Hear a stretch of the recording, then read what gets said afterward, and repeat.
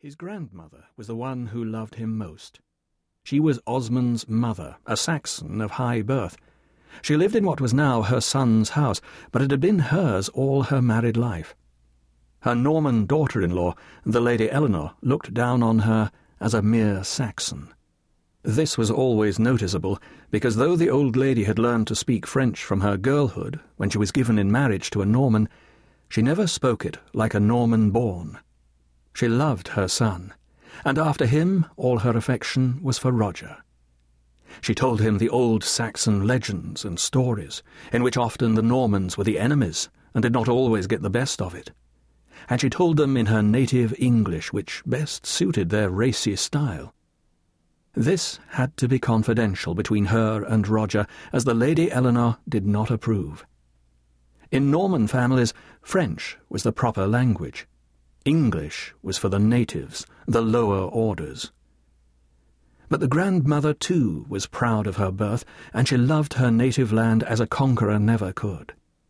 She taught Roger that he had famous Saxon ancestors, and that love of this particular place ran in his blood. Roger was the second son, 11 years old, just at the age to be most interested in the builders and their work. There is no stone in the Fenlands, so it had to be brought from a quarry in the Midlands. There it was loaded into barges and came down the river easily enough following the current. On arrival near the manor, it was loaded into carts and drawn by oxen to the site.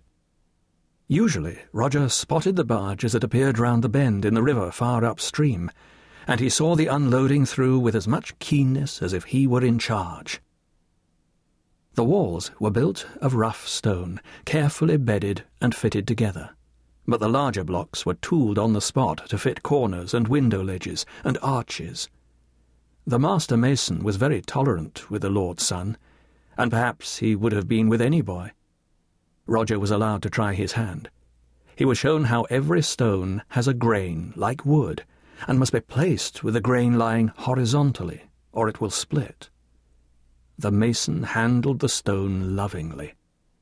"There's good stone and bad stone," he said. "You could say it's living. Put your hand on a natural boulder warm in the sun. You can feel it's not dead, like bone, for instance. The sun makes no difference to bone. Some pieces of stone are by nature bad. You can't do anything with them, and some are solid and loyal and will last forever. Besides that, stone takes something from what it is used for. I've got a piece here that's going into your wall. It didn't come from the quarry, but from a stone merchant.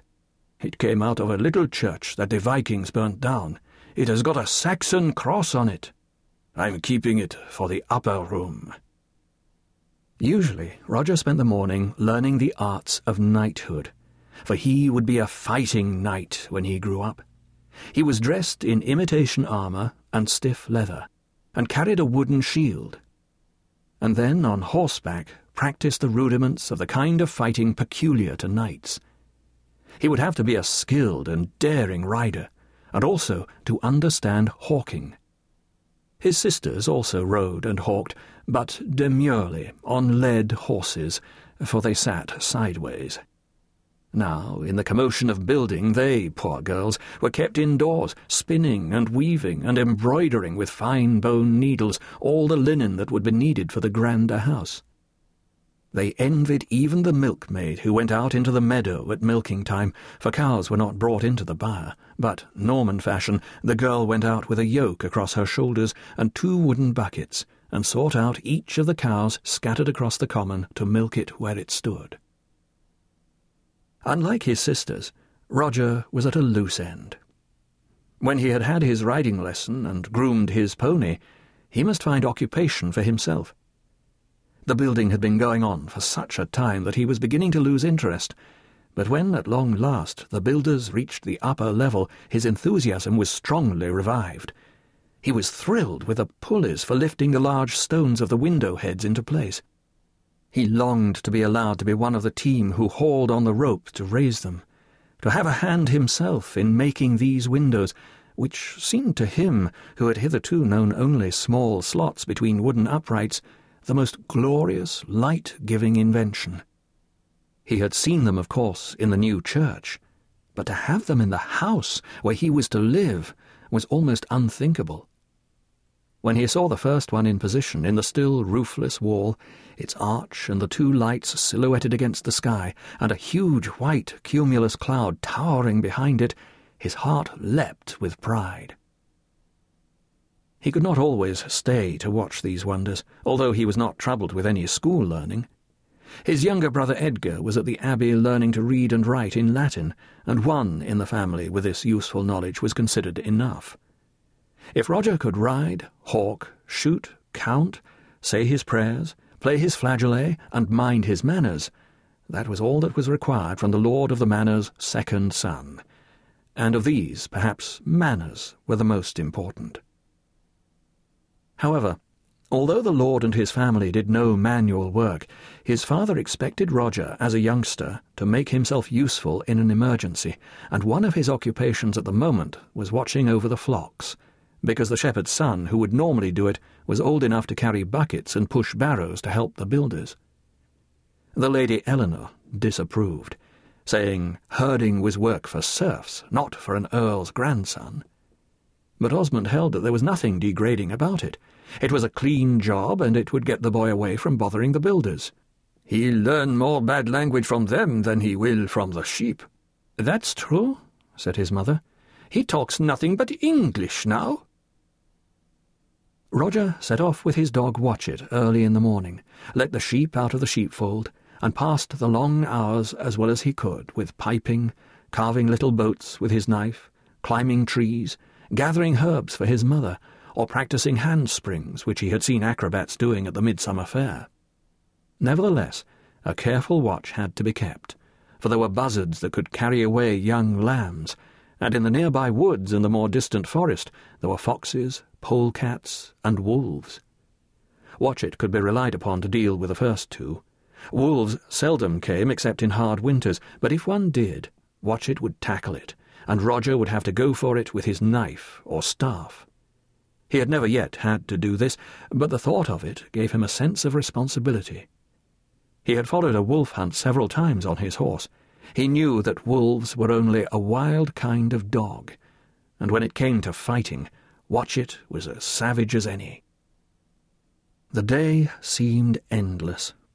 Roger could hear in the distance the sounds from the builders, the masons rhythmically tapping hammers, commands shouted down from the walls, or his father's voice calling up from below.